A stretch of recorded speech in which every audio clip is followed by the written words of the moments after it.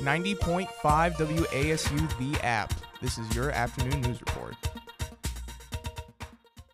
Good afternoon, everyone. What's going on? I'm Ethan Bumgarner with your 90.5 WASU afternoon news report for Friday, February the 18th. In local news, Foggy Pine Books is offering one free book to Watauga County residents through a free book for Boone program. They started this program at the start of the pandemic because they knew people were going to need something to do while stuck at home, according to the Watauga Democrat.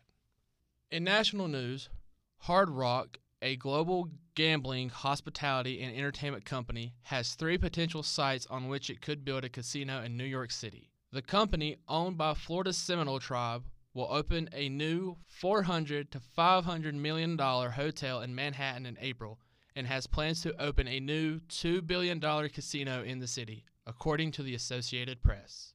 And in world news, President Biden warned on Thursday that Russia could invade Ukraine within days, as violence spiked in a long-running standoff in eastern Ukraine that could provide the spark for a wider conflict, according to the Associated Press. And now for your sports update.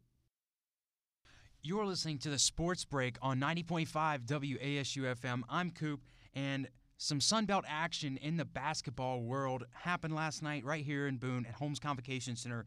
App State took on the Troy Trojans, unfortunately losing that one at home 67-61 on what was a fun night at Holmes Convocation Center, for the most part, a whiteout night. And leading scorers for App State, Donovan Gregory with 17 points. James Lewis Jr. led the team in rebounds with 9 rebounds. And for assists, Donovan Gregory with 5 assists. On the other side, F.A. Odigji, 17 points, 6 of 11 shooting, and he also led the team in rebounds with 12 points.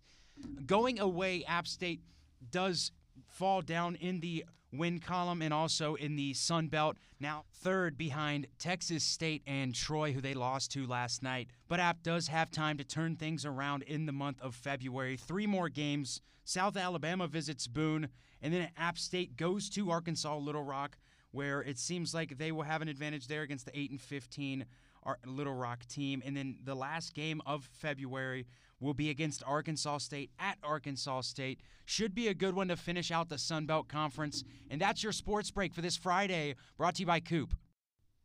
Your weather is brought to you by BooneWeather.com. The afternoon forecast calls for a high of 40 degrees, cooling off in the afternoon, with a 10 to 20 mile per hour northwest wind and with gusts up to 45 miles per hour. For your 90.5 WASU afternoon news report, I'm Ethan Bumgarner.